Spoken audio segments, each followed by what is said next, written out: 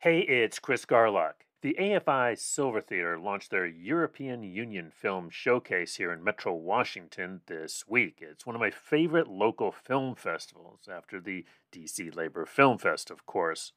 The Labor Film Fest is co presenting three of the films, and two of them, The Good Boss and Between Two Worlds, premiered this weekend. You can get details and tickets at afisilver.afi.com. Elise Bryant and I chatted with AFI Silver Programming Director Todd Hitchcock and Associate Film Programmer Josh Gardner today about the showcase and the three Labor films. Spoiler alert, I love all of them and I urge you to go see them. Anyway, here's today's show. Well, great. Hey, Todd, Josh, welcome, welcome, welcome. Glad you were able to join Thank us. you. Yeah. Thanks for having us. Yeah, and this is so exciting. We got the AFI European Union Showcase, and is it all European Union, the whole thing, films? European Union films, yes. Yes. European Union films. That's what we have here. We may talk about union stuff along the way, but it's the European Union Film Showcase. Gotcha. So We got so excited about this. We thought you devoted an entire showcase to our films. we're touched by that. And yeah, Yeah. you know what? That'll be true every year. Thank you. Year we'll come back to you with that in. Okay. So yeah, the before we 27 countries of the EU make up the selection of films. Oh, great. So I forgot to ask you our first opening question. We asked all our guests. What is the first film you remember seeing at the earliest age? I've got this.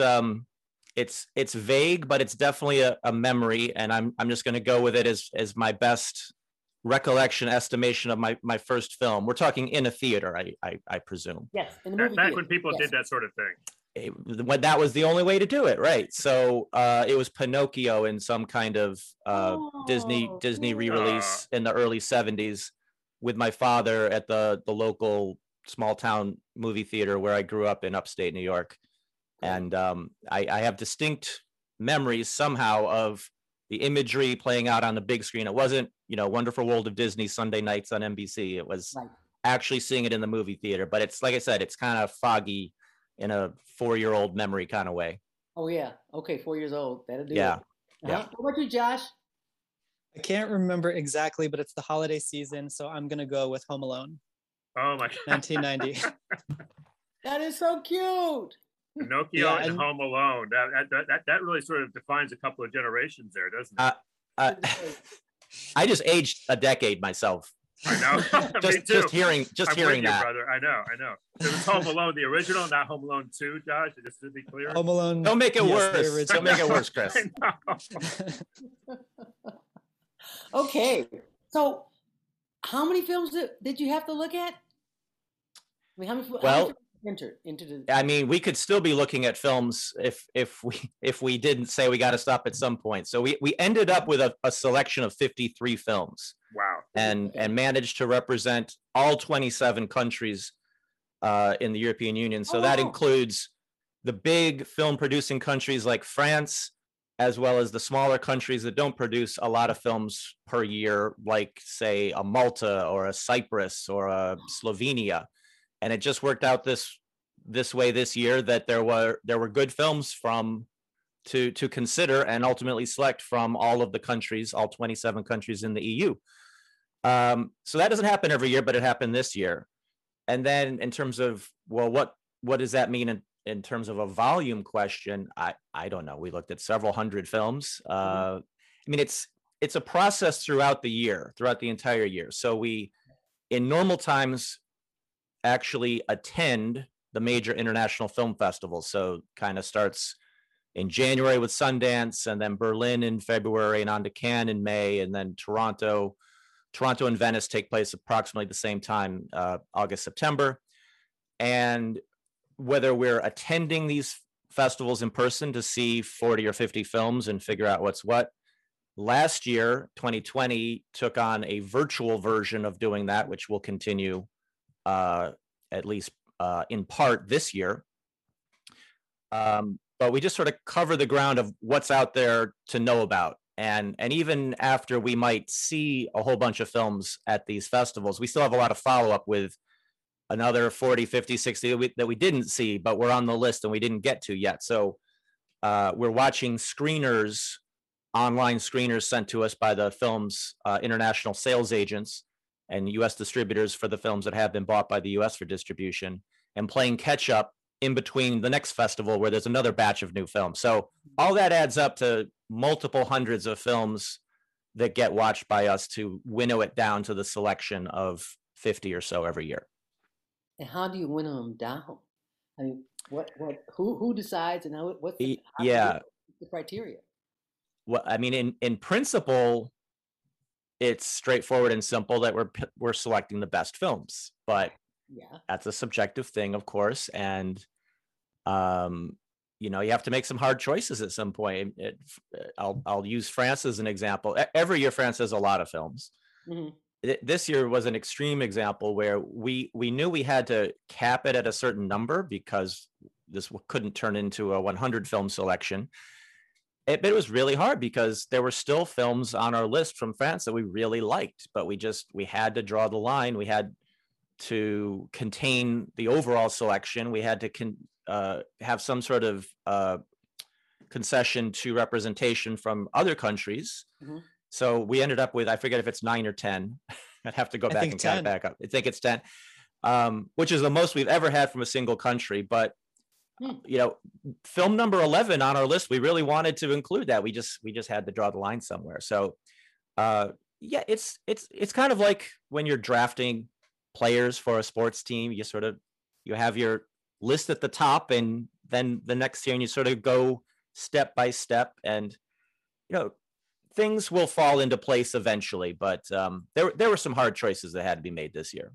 So is there a consistent criteria that applies to all the films, or is it more subjective? It's consistent in terms of what we think makes for a good film. Yeah, I mean, maybe when it's a smaller country and it's you're considering the smaller selection of films, okay, maybe you understand that this film will allow us to represent that country. It may not be at the top of the list of the overall selection, but again, the definition of the festival is thematic. We're representing the European Union. So it would be tough to put out a selection that only included films from 10 of the countries, of the 27 countries. So there's a balance there in terms of that, you know, the representation. Having said that, we've never shown a film that we absolutely hated just to check boxes. Gotcha. But it's considerations. There's considerations that go into how we end up with the selection. All right. Okay, so back to you, Chris. No, I was just wondering if before we dive into the laborific films, you know, you were just talking about attending the big festivals virtually, and you know, that's certainly something that all of us, you know, have shared with you. Now, normally, you know, and I know as a programmer myself, you know, I'm used to watching screeners on my laptop or on my TV, and then thinking about, well, how is it going to play in a theater? I'm just thinking about your experience attending the big festivals virtually, how that differed from I mean, other than not having to travel, obviously. Well, everyone had to do it in 2020, almost everyone, and certainly for what our options were for attending, that was the only way it was gonna happen. So, end of story in that sense. It allowed us to do our work and familiarize ourselves with these films and eventually show them. And as it turned out, once we got past May, we've been open about 6 months now, reopened, show them in person to people. And you mentioned First Big Festival. We had a mini version of AFI Docs in June. That's right. Right when we first opened, but it was, like I said, a smaller than normal version. We did a full-size Latin American film festival in September. Attendance wasn't all the way back. We knew that going in. It ended up being approximately what we were anticipating, and no one's attendance is all the way back. Although we have had some events that have performed at at what you would consider a normal level. Our film noir festival with Eddie Muller from TCM went amazing. In October, we had terrific turnout for that. Actually, it was our best ever edition of Noir City, which was amazing in this moment in time. Wow, congratulations. Thank you very much. The Silent Cinema Showcase did pretty well in November. And we have high hopes for the EU Showcase in December, even though we're not necessarily counting on it performing at 100% of our 2019 numbers, 2019 being the last normal year. But I think it could get close to that. That's the hope. But look, to go back to your original question, it's a sad substitute to watch a premiere film on your laptop from the Sundance Film Festival or Berlin, but it's that or nothing. But the examples of, I really like this is really good, maybe I've got it cast to my television screen so it's a little bigger, but that moment midway through where you're thinking, can you imagine how much better this is going to be on a big screen and with an audience? When I watched Summer of Soul almost a year ago in January at the online version of Sundance, within 10-15 minutes, like, this is great, and oh my goodness, this on screen with an audience is going to be exponentially a bigger, better thing. And there was no knowing what the timetables were at that point. And as luck had it, in June we did have it on screen as part of AFI docs, which that was a wonderful payoff. So Yes, it was. there's a difference. There's a big difference, and let's hope it's a temporary arrangement, and that because it's also just more efficient to be there and to be seeing a proper screening and seeing a film from start to finish, and it's a little different navigating it online. But we covered the bases regardless, but we're looking forward to when that's something that we can do again. But yeah, the way it's playing this year is we're going to be watching and rewatching some of these films ourselves, because now we don't have to watch them on our laptop. We can watch it on the big screen at AFI Silver. And it's wonderful. I've seen a number of films, in the theater, and just beyond, it's such a familiar, second or third home for me to be back there in the theater and seeing folks, and then just to sit down in the theater. And as you're saying, I of course was thinking about the big screen, and I've kind of forgotten to see a film. I think I saw the most recent one was the French Dispatch, which is also showing in European Showcase. But to see that, and actually it was funny, it was showing in the smallest theater, very intimate, but to have it with an audience, I was so happy. It really made a big difference. And the other thing I just wanted to say for folks who are thinking about going to AFI, you're observing COVID protocols, people are masked up. And the other thing I want to say, and I hope you keep this going forward, I know they've had this in LA for years, where you reserve your seats online, so you know exactly where you're going. And that's how you're doing the distancing, I guess, right? Not exactly. So Okay. You're correct. We have reserved seating, and that's become more standard at movie theaters these days. And it's really just a function of how the ticketing systems work. But it's a little more important in this moment where we just need a system to order things. We don't actually have any kind kind of rule about distancing. There was a phase in the early months where there was a 2-seat policy and then a 1-seat policy. Right. Now, keep in mind, if you attend an afternoon screening on a Wednesday, the distancing's probably built in, because you and perhaps 7 other people will be spread out in a giant theater. So it takes a lot of people before there's even a question of what it feels like in terms of crowdedness. But that's more of a Saturday night thing. I think that's probably true of the theater industry overall. But what we do have in place in this moment in time is a proof of vaccination policy, or negative test. It's typically always the proof of vaccination that's presented. And I've been really surprised in a good way, the enthusiasm that patrons have communicated to us about that they appreciate that we have it in place. It makes them feel more comfortable about choosing to attend a movie in our location because of that policy. And it was instantaneous from when we announced it back in September, and communicated that this is the policy. Please remember to bring your information, and it's gone incredibly smoothly. But I was just sort of focused on the rollout of it and the communication. I was not expecting that we would hear the vocal enthusiasm from patrons that they appreciate it, and we've really heard got a lot of positive feedback about that. Well, you can count me as a strong voice in that as well. I love it, and also just makes getting into the theater so much easier.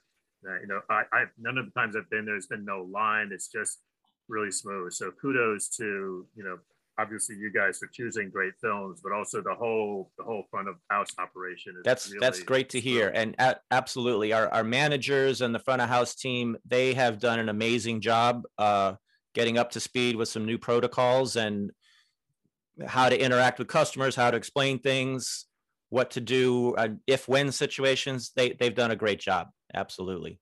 All right. So let's dive into the labor films in the European Union Film Showcase. There are 3 of them. The Good Boss, Between Two Worlds, and Luzu. I don't know if that's pronounced correctly. I'm sure you can correct. I'll just sort of give you a quick reaction. I love all 3 of them. I mean, I think people should go see all the films, but then 53 films. And you do have the whole passport thing, which I love, by the way. Very, very cool. Highly recommend. It's a great way. I forget what it works out, but I mean, if you get a passport, you get a really, really good deal. So y'all can check that out. Are those still available? Yes, you can buy a pass at any time. And Chris is calling it a passport because we do have it designed like a passport, and you can actually stamp as if you're visiting the countries. You can stamp the films as you see them, and people seem to enjoy that part of it as well. But I think it's $275. If you actually saw all 53 films, that would be like a $700 outlay or something like that. So it's a tremendous value. Yeah, great way. And once you got that passport, you want to go see the films. But as your tagline is, with the best of European cinema without the jet lag or the extra COVID exposure. So there you go. So let's go. We didn't add that in, but sure. I figured you probably that didn't make it through the marketing review. Yeah, it's implied. I figured.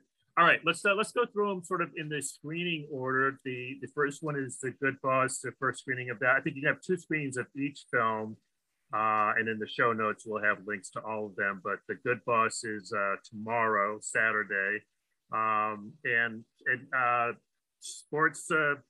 A familiar lead. You guys want to talk a little bit about that? I will say this, to me, in some ways was the toughest one. I mean, it's a great film. It kind of has, Javier Bardem is the lead. We love Javier, right? But he's not exactly a hero, right? No, yeah. I mean, it's a great film. It's winning a ton of awards. It's actually was nominated in Spain for the Goya Awards, which is their version of the Oscars. 20 nominations, which I think broke the record for most nominations of all time. But yeah, it stars Javier Bardem as the owner of a factory that makes scales. And as Javier is wont to do, he's a bad guy, parading as a good guy who cares about his factory employees. And there's a kind of false narrative of a family, that everyone who works there, it's a family scenario. But as he's trying to win this business award, he has to make moves that aren't always so friendly to the employees, and kind of reveals the true nature of capitalism.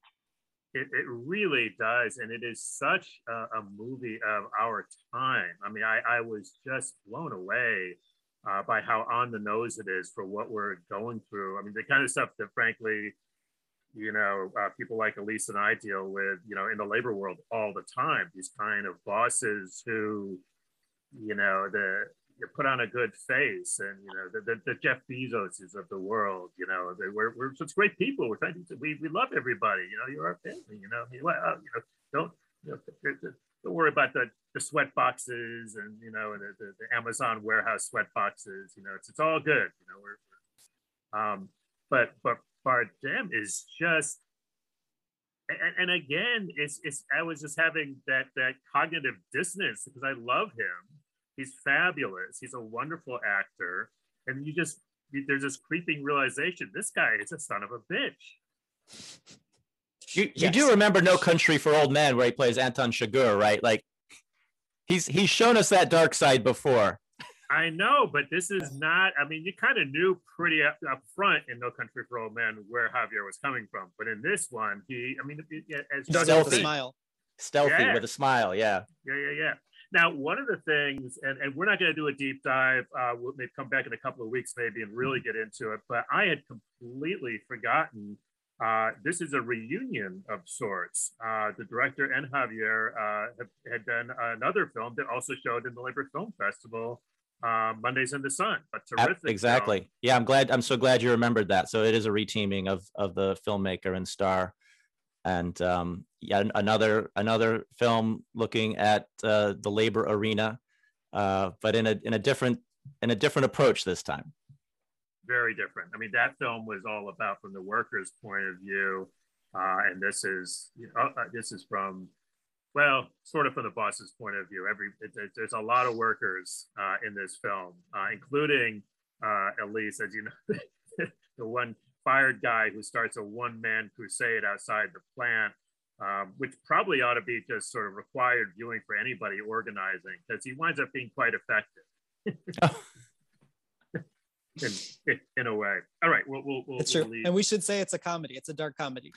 It is a very dark comedy. Yeah. When I looked it up, I was like, as they said, it's a dark comedy, because I was looking and saying, oh wow, it's dark, but in a I was gonna say in a good way, but it's just a terrific film, and it keeps getting it really gets at a lot of true labor. I will say though that Spanish and French films, for my money, consistently make the best labor films. They really, in terms of dealing with class and workers and bosses, my observation, and we've shown a lot of films, with you guys over the years, from those two countries, and I just feel like they really get a lot of these real issues in very real and entertaining ways. They know how to make a film that's not didactic, that's not sort of boring, that is incredibly entertaining, which is why, like I said, you've got Javier Bardem, who you're kind of empathizing with until you realize, A, he's a boss. The good boss, by the way, obviously meant incredibly ironic. It's satire all the way. Yeah. All the way. Yeah.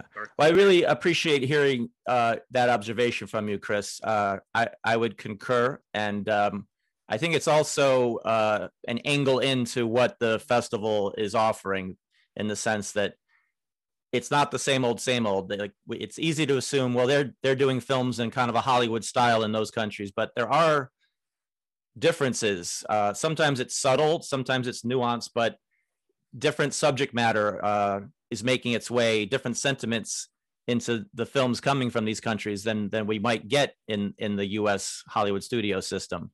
And I think that's one example there, that you might get that kind of representation, and that kind of frank representation of what you're talking about. And I think that's one of the great things about the European Showcase. One of the reasons I look forward to, I obviously look forward to going to the labor films, but I've noticed that many of the films, even if they're not, clearly labor films, as this one is, are still what you would tend to call laborific, Todd, because they often have a class consciousness about them. That I remember, I'll be sitting there thinking, we could maybe show this, Yeah.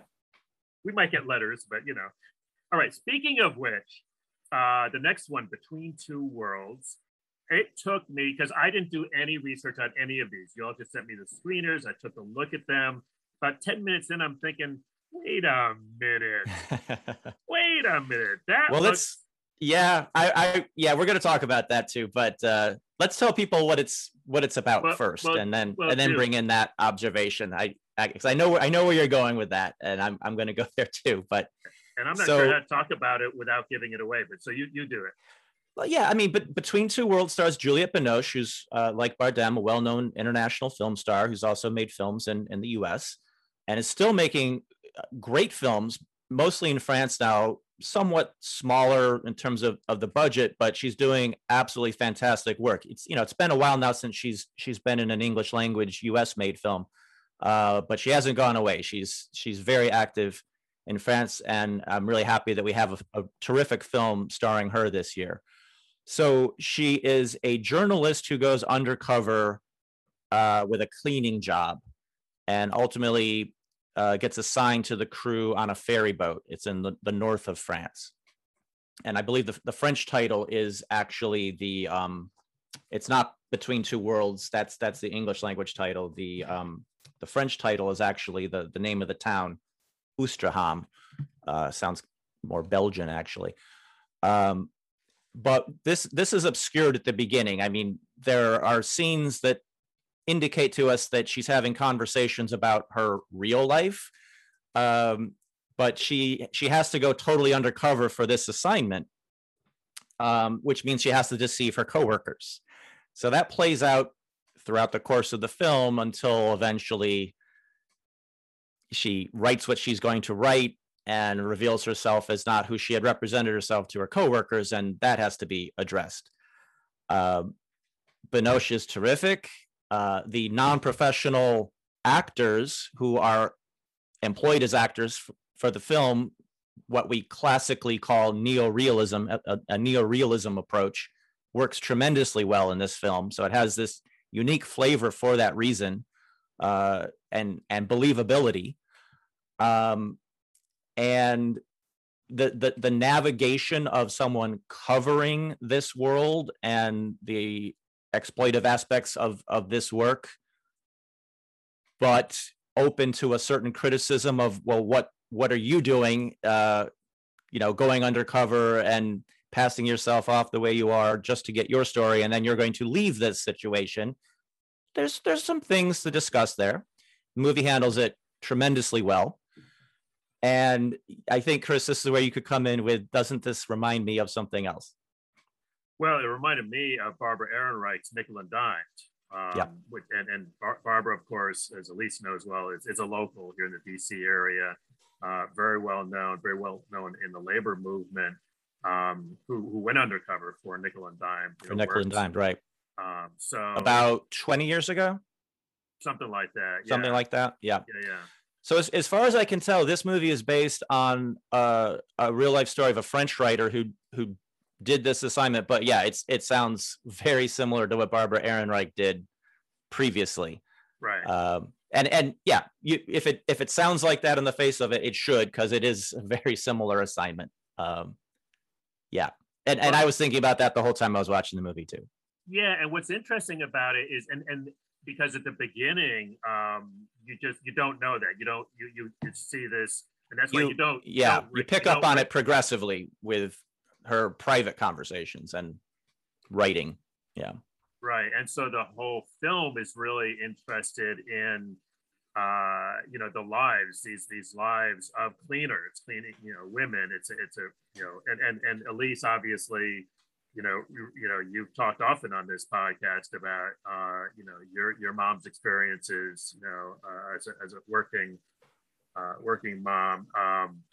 And I think this will really resonate for you as well, because the question that it's not only interested in exploring those lives, but then, the question of what, somebody whose job is to come in, she wants to actually live that life. So that's a good thing. On the other hand, this is real for the folks who are actually doing this work. It's right. Very real, painfully real. One of my absolutely favorite but heartbreaking scenes is where she's carpooling with a coworker, and they are splitting down to the, I don't know, penny, centime, whatever, the gas. And what we know, what her coworker doesn't know is, it doesn't matter to this woman. She's got, she's actually, it doesn't. And I'm putting myself in that position. I got this. I'll just, but she can't, because she's undercover, right? That to me was just a beautiful but absolutely heartbreaking scene. But Eddie, Josh, did you want to jump in on this, or at least go ahead? I'm going to have to go. You have to roll. You're going to lose a lease. I have an 11 o'clock Zoom, but thank you all very much. I look forward to our deeper dive into the three films, and thank you so much. It's very exciting. Thank you, All right, Elise. Thank you, Elise. Bye bye. And Josh, did you want to jump in with any of your comments on it? Yeah, I thought it was just an interesting counterpart to The Good Boss, where we talked about kind of the falsehood of the narrative of workers as family. But in this film, you really get to see the real bonds and the family that that the workers build with each other. Yeah, it's I will say that it is a film that really sticks with you. I've been thinking about it a lot since. In fact, I'll probably go back and see it again. So highly recommended. All right, our last one. Well, Chris, I just wanted to add it. What you were describing in that scene, it's just so well done. Where it might sound like a small thing to describe it, but it's one of several instances where some very subtle distinctions of class. Oh yeah. I mean, yes, it's based on money and what you choose to spend money on, how much money you have to spend on things. But we see this illustrated throughout the whole movie. These very concrete markers of class, and not something we get much in American cinema. It's really well done in this film. No, thanks for bringing that up, Todd. I think that's one of the strengths. It's one of the reasons why I recommend not only these three films for any labor listeners out there, but indeed any of the films. I mean, they're going to be great films. You guys have a great track record picking great films. But even from a labor perspective, again, you're going to see a lot of times what Todd calls laborific aspects, depictions of class. There's just a way of looking at things that I really appreciate in European films. Yeah, right. So. And it starts with a belief that this is worth making a movie about. This is worth depicting in a movie. And I think we get a lot more of that from the films coming from these countries. But also to your point that there is an awareness of class by the filmmakers that you just don't see very much of. More, which actually brings me to the last one, because I was not surprised to see that one of the co-producers on Luzu is our old friend Ramin Barani. Yes. Completely didn't, I mean, I wouldn't have thought of it, but when I saw it, I was like, yes. Fascinating film. Who wants to tackle great telling the story? Great connection. I'm gonna tell the listeners about Luzu, but maybe just fill in for everyone Ramin Barani and sort of his background, because he is a perfect match as a co-producer for the film. I think we have shown almost every single one of his films in the labor film festival. Man Push Cart and Chop Shop, and kind of a purveyor of neo-realism, if you will, with exploring individuals often in his early films using non-professional actors. People very defined by the job they were doing and the world around that work and that job. And then he had a big success with the adaptation of The White Tiger a year ago out on Netflix. But here he is showing up in the credits line as a producer on the film, as sometimes happens. And I think he and the filmmaker, they might be friends, like going back to film school, actually. The director. That would make sense. Yeah. The director here is named Alex Camilleri. So it's a film from Malta, which right there is unusual. We don't get a lot of feature films from Malta. How many films do you get from Malta? I'll just say that there are many years that go by where we don't have a Maltese film in the lineup because there simply wasn't a feature film to select. So it's a small country. The production is the industry is that limited that some years there just isn't something to select.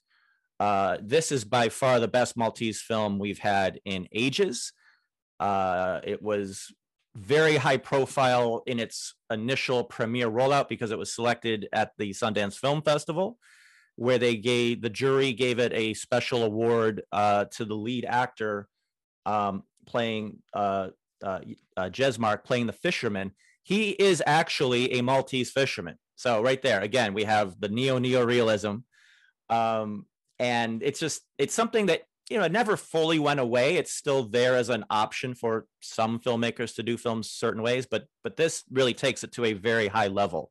So the title Luzu refers to this traditional Maltese fishing boat. Well, I don't know. We can't get we don't have a graphic for it, but it's sort of like what also is called a pirogue. So Yep. if you could imagine like a triple, quadruple wide canoe kind of shape, but more seagoing and used with fishing. And then I guess the Maltese tradition is to also give it a colorful paint job. So that's what a lutsu is. And the eyes, they've got the little oh, eyes. right. Yeah, they've also got that touch. Now that's an important touch as well. So he's a lutsu fisherman and has been. That's what his family is. So we've got that presence of class in an identity sense. You are what your job is. You are the job that your father had before you, and so on and so on. And he makes the painful decision to accept a European Union subsidy to retire his concession as a licensed Luzu operator. So right there, we've got something that, it's not a prerequisite. It's not an automatic, but when we have films that actually bring in a very specific European Union bureaucratic element, that pings on our radar as well. Right. But this, even if that wasn't in this film, the dramatic aspects of how good it is would be here in the presentation. He makes this painful decision. He's got a wife and a child on the way, but of course he's not at ease with his decision, and he still has money challenges. So he makes the very perilous decision to get involved with black market fishing, and the story goes from there. So the sell on this film in general may be more, well, there's a sort of a crime aspect to it, and all of the particular elements of the fishing industry, and what this guy's dealing with trying to get money for his family. But of course, this has a laborific aspect of it, and we knew it was something that we wanted to highlight for the podcast and getting the word out to viewers. And if the description of what has work elements and class elements isn't enough, as I said, the film premiered at the Sundance Film Festival. Oh yeah, I did mention that with the award for Jesmark and his portrayal here. And it's first time feature filmmaker, but someone with a lot of promise. The film has atmosphere start to finish. It's gripping. You're right there with the lead in his experience of his dilemmas and his crises, and how tough these decisions are that he makes, but he makes them, and where things go from there. Well, the reason that it made sense to me when I saw Ramin Barani's name in the credits as a producer was that this film, which, as you say, he's a first-time filmmaker, but my God, you wouldn't know it. The sureness of his hand, and one of the hallmarks to me of especially Barani's early films was his absolute faith in his actors, and how he could be right up there. And these are people, they're working, and so much of those films is about the work that they're doing, right? And so one of the things when you're doing neorealism, I mean, I'm not gonna say you can't act that, because obviously, actors are professionals and they can, but in this one, when I was watching him, it just starts out with kind of a longish piece with him fishing by himself at night, and lots of close-ups of him handling nets. And I'm thinking, you could spend a couple of weeks with me showing me how to handle nets. I don't think so. That just, first of all, my hands would be a mess. But I just said, that it just reminded me of how Barani really, it's clearly somebody who spent a lot of time with people to really understand. You have to be around somebody to know what to look at. In the fish market, when they're selling, the close-ups of feet, for example, who thinks to do something like that? So I just, and scenes that are held just a couple of beats longer, than usual, because he has such confidence in them. The other thing that reminded me, they challenged me on this, but Made, the big Netflix series that we've actually just talked about on a recent podcast here. And the reason is because, like in Made, you know, as this film goes along and sort of as things sort of inexorably tighten in, right? The kid, the you know, the fishing, the fewer fish, global warming, you know, it's you just like, I'm not seeing a happy ending here, right? I mean, I just, you know, there's no pat there's no pat outcome. No happy ending is guaranteed. Again, different approach to filmmaking, and hearing you describe the sort of accretion of detail and the thorough establishing of what this person's world is like. It's a different way of making films. There's more than one way to tackle the task of making a feature film, because you could imagine a completely different approach with fast cuts and snappy little soundbite bits of dialogue that are telling us this story. It would be a completely different entity. So this choice by Alex Camilleri, which is very similar to what you were describing with Ramin Barani's filmography, it's a choice, and it sounds harder. It sounds like that's asking the audience to do more, to invest more, given less on paper, it would sound like. And that's, you know, it's a different kind of film. It's not what we associate with big studio commercial filmmaking, which again would have a different approach. But that's not to say it doesn't work. So again, it's an example of a different approach to filmmaking, which when it's done well is excellent. And, you know, not to completely give the impression that commercial filmmaking is disreputable. There's great commercial filmmaking. Absolutely. I'm just pointing out, we're talking about different approaches to how to make a film. You can make a good film or a bad film either way. But this is just an example of a different way to do it. And we have a lot of examples like that in the European Union Film Showcase. I also just wanted to point out, with that kind of investment in the approach, but also your acting choices, your who you cast, what a leap of faith that is. I mean, it's a leap of faith to cast any actor, whatever the pedigree, in a role that it's going to work the way you're hoping it's going to work. And to apply that to a first-time non-professional actor and be like, I think I found the person. The camera's going to love this person, and they are going to carry the audience on this journey. Wow, that's a big momentous decision, and I'm sure there was a lot of figuring it out along the way that went with it.